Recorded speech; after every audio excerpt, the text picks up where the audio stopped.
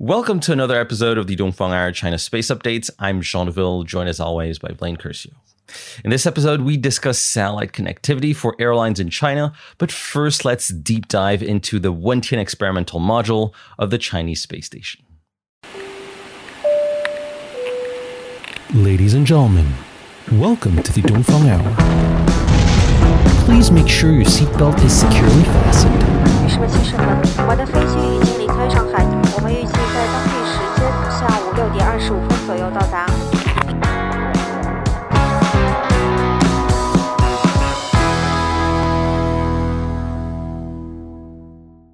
So recently we saw the CMSA, the Chinese Manned Space Agency, release publicly the first picture ever of Wentian, which is one of the two experimental modules of the Chinese space station and scheduled for launch this summer. And while there's no real scoop around this picture, it's still a very impressive one with lots of details visible. And this gives us a good opportunity to just deep dive into what Wentian is all about. Now, this is a bit of a visual episode, so if there are some listeners that are listening through the podcast version, it may be helpful to also check out the YouTube version. So firstly, as a brief recap for those who aren't very familiar with the Chinese space station or the CSS is composed of three modules. You have the Tianhe-1 core module, which is already in orbit and that serves as the main headquarters for the taikonauts and also as the control center of the entire space station. And next you have Mengtian and Wentian, which are experimental modules, meaning that they're dedicated specifically to space sciences. But beyond space sciences, they do have a couple more tricks up their sleeves. So let's look at Wentian visually. At a very high level, it looks very similar to Tianhe-1. You have similar lengths, I believe 17.9 for Wentian versus 16.6 for Tianhe. They also have similar diameters and their structure looks very much alike. You have a massive cylindrical cabin that's then followed by two modules with a smaller diameter. I believe for Wentian, it's the working airlock and the control modules, respectively.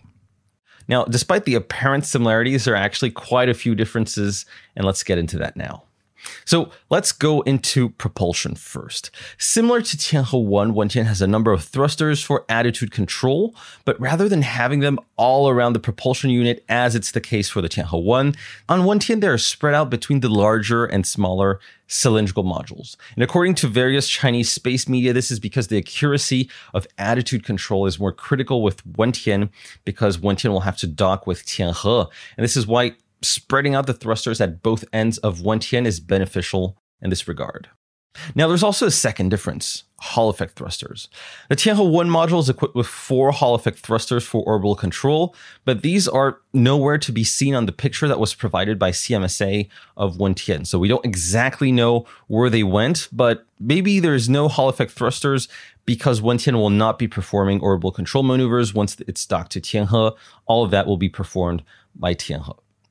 And finally, there are 6 control moment gyros on the Tianhe-1 core module. It's these 6 odd-looking white balls that you can see that are visible from the outside of Tianhe-1, but they seem to be absent from Wentian. And from other Chinese sources, we know that these CMGs, these control moment gyros, are actually there on Wentian. It's just that for Wentian, they are internal rather than being on the outside. And trying to explain that a bit, putting CMGs on the outside does help with noise because CMGs are basically fast-spinning disks, but this was probably deemed unnecessary for Wentian due to the fact that the taikonauts wouldn't be spending that much time in Wentian anyway. Wentian is for experiments. It's also a temporary living quarters, but again, it's temporary only. And speaking of living quarters, let's get into a little bit more detail. So there are 3 sleeping areas in the Tianhe-1 core module, but Wentian will extend that capability to 6 by providing 3 additional sleeping spaces, and this will enable a team of 3 taikonauts to be continuously on the Chinese space station. Just to explain that a little bit, a relieving team of Shenzhou taikonauts would be able to arrive at the Chinese space station while the previous team of 3 taikonauts are still there and are still using the 3 sleeping quarters that are in the Tianhe core module. Next, let's talk about solar arrays. Wentian as well as Mengtian will have massive solar arrays, and they will become the main energy source of the Chinese space station once they are deployed because they're much larger than the current ones that you have on Tianhe-1. I wasn't really able to find the exact length of the Wentian solar arrays, but knowing that the Tianhe-1 arrays are 12.6 meters long, and using an isometric view of the Chinese space station that I found, we can use Photoshop and sort of measure and estimate the total length of these arrays by comparison. And after playing around with that, these massive solar arrays on Mengtian and Wentian are roughly 40 meters long, give or take, so significantly longer than the ones on the Tianhe 1. And also another very interesting fact on Mengtian and Wentian solar arrays, once they're in place and deployed, they'll be blocking some sunlight for the smaller Tianhe 1 solar arrays, meaning that the Tianhe 1 solar arrays naturally will lose some output in terms of power. And to solve this problem, what the Chinese did was that the solar arrays of Tianhe 1 were made detachable, meaning that the robotic arm of the Chinese space station will be able to displace and deploy these smaller solar arrays to each end of the experimental modules where they wouldn't be affected by any occultation phenomenon. And you can see this on the image here. And speaking of robotic arms, while the Tianhe 1 core module already has one very large 10-meter long robotic manipulator, Wentian actually has the specificity of having its own smaller 5-meter long robotic arm.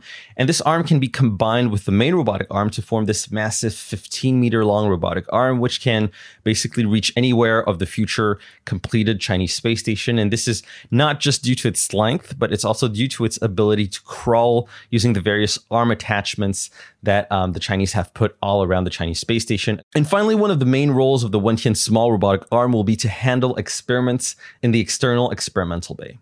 So experiments can be brought there either by taikonauts when they're performing EVAs, extravehicular activities, also known as spacewalks, or the experiments can be brought there by the robotic arm, which is able to carry payloads up to 3 tons.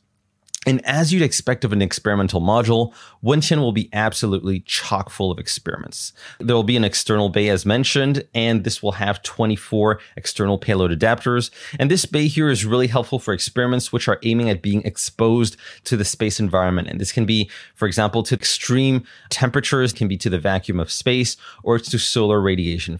And the payload adapters that are on this external bay come in different shapes and sizes. And not only do they enable experiments to be firmly fixed to the station, but they also have the role of providing thermal control, power, and data transmissions to the experiments themselves. And there are also multiple racks that are available inside the Wentian experimental module. So this enables experiments to take place in more, let's say, normal pressurized conditions inside.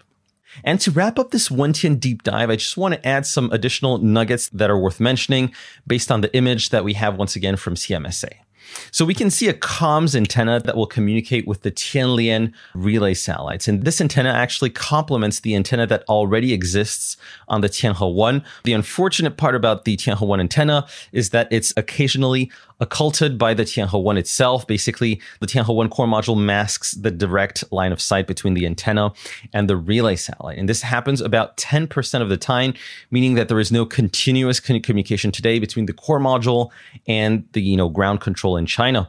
And so this is where the Wentian antenna has a role to play. By complementing the Tianhe antenna, the Chinese space station will be able to have 100% continuous communication, in theory, with ground control.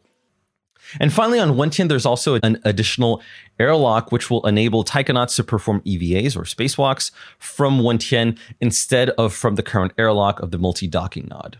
And this airlock in Wentian will become actually the main airlock of the Chinese space station. It will replace the one in the multi-docking nod, which will only act as a backup. And one of the main advantages of this is that during an EVA, only the Wentian airlock module would be sealed, and this would enable taikonauts that are not directly involved in the EVA to circulate between the other modules, going from Tianhe to Shenzhou to Tianzhou to Mengtian without any problems. On the other hand, if the taikonauts are using the multi-docking nod airlock, well, basically you're sealing the multi-docking nod, and taikonauts are basically trapped in the module that they are in, Mengtian, Shenzhou, Tianzhou, and Tianhe, you name it.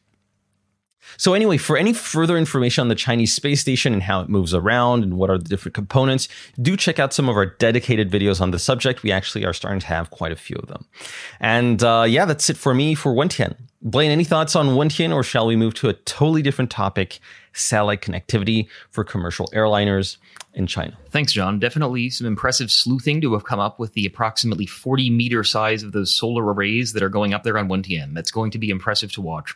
And just a couple of last points on the space station. I think it's an interesting point you bring up about the second airlock allowing the rest of the space station to be utilized more efficiently. I think that's going to be an interesting thing to watch during the EVAs. And just the last point, a reminder, if you have not done so already, we have an article over at dongfanghour.com about the Chinese space station and its upcoming activities in 2022. So encourage you to go check that out if you'd like to learn more about the Chinese space station and what's going on there over the next year or so.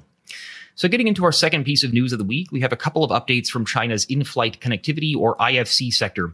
So the first update, we saw the Chinese women's national football team, or soccer as it were, won the AFC Women's Asian Cup in Mumbai. And during their return flight from Mumbai to Shanghai, which was on China Eastern Airlines, a Boeing 777 wide-body aircraft, they conducted a live interview, which was then broadcast on CCTV live, during the flight. And they were connected using satellite, and specifically the APSTAR 6D Ku-band high throughput satellite.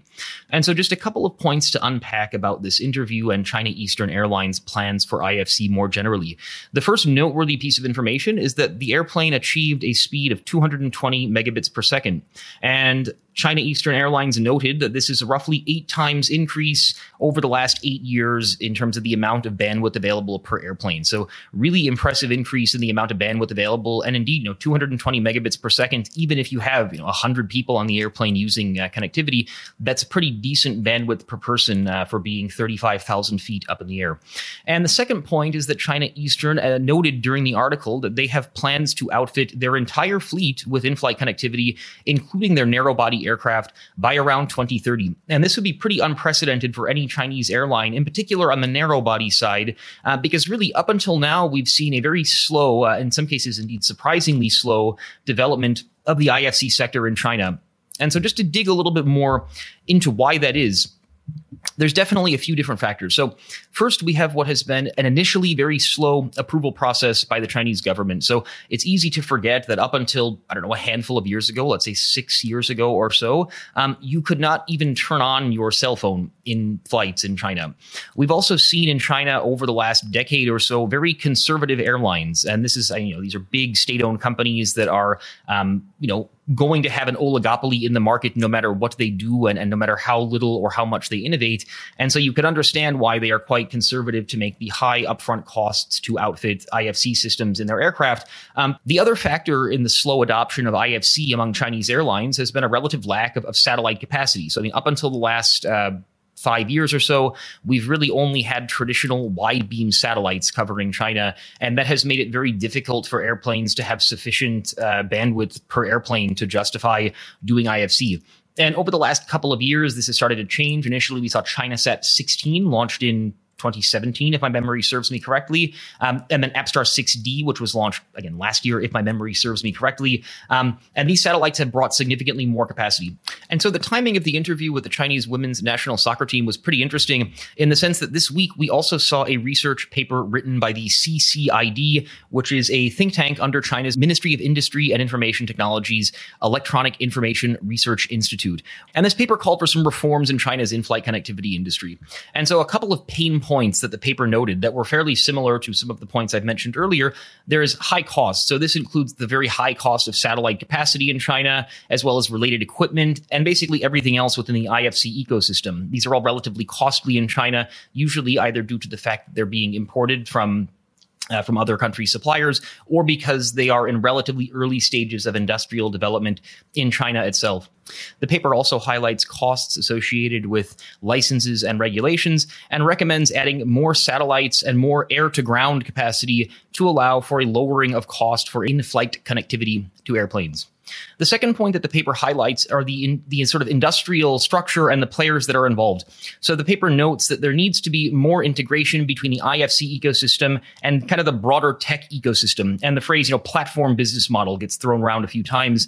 And it's not necessarily explicitly mentioned in the paper, but my feeling is that there's this kind of endorsement of having large tech companies, so notably like Tencent or Alibaba, coming into the sector and potentially subsidizing IFC connectivity in order to allow users to use their platforms while they're in flight. And finally, the paper notes the need for an improvement in the variety of IFC business models. And so basically this refers to they refer to the idea of having free connectivity if you're a business class passenger, or if you're an economy, you can have, say, a slower connection and with advertisements for free, or you can pay for kind of a VIP connection with no ads and faster connectivity. So basically this kind of splintering of the market into different products and segments and offering consumers kind of more choice for what they're going to have on their in-flight connectivity service.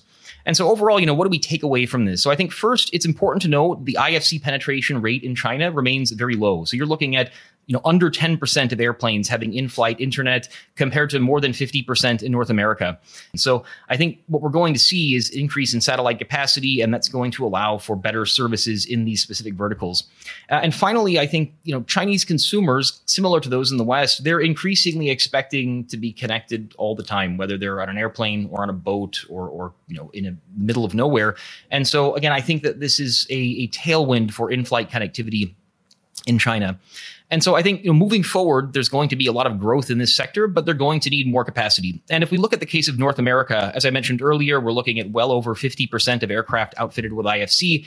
This really only began to happen once we started to get a lot of Ka-band capacity coming into the North American markets, and notably on satellites like Viasat-1, Viasat-2, and also some of the Hughes satellites. And so, again, looking at China, until we get significantly more satellite capacity, it's going to be very hard for airlines to offer compelling services to their customers. And it's going to be very hard for them to convince, let's say, big tech companies to subsidize these services.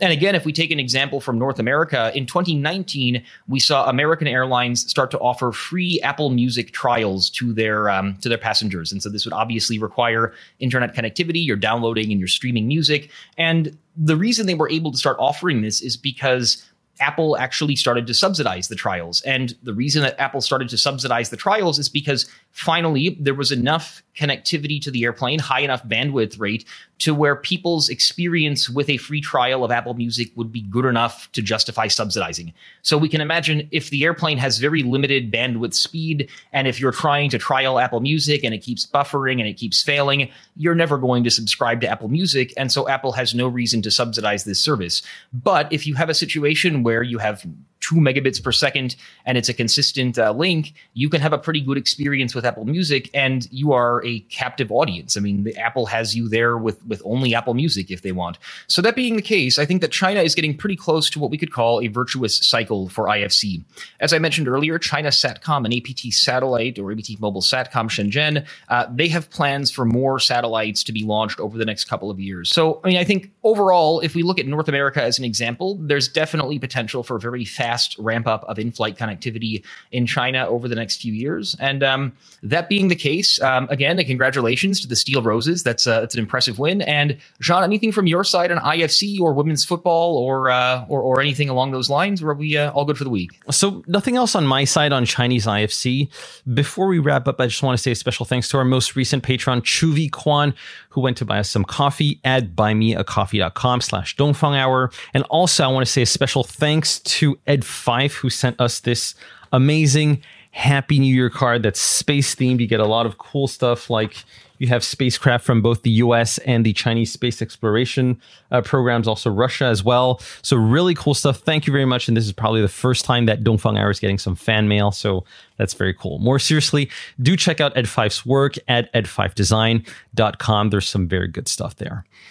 And apart from that, as usual, a special shout out to our good friends at Go Taikonauts and Spacewatch.global, two great sources of space industry news. And with that, thank you very much for watching, and we will see you next week.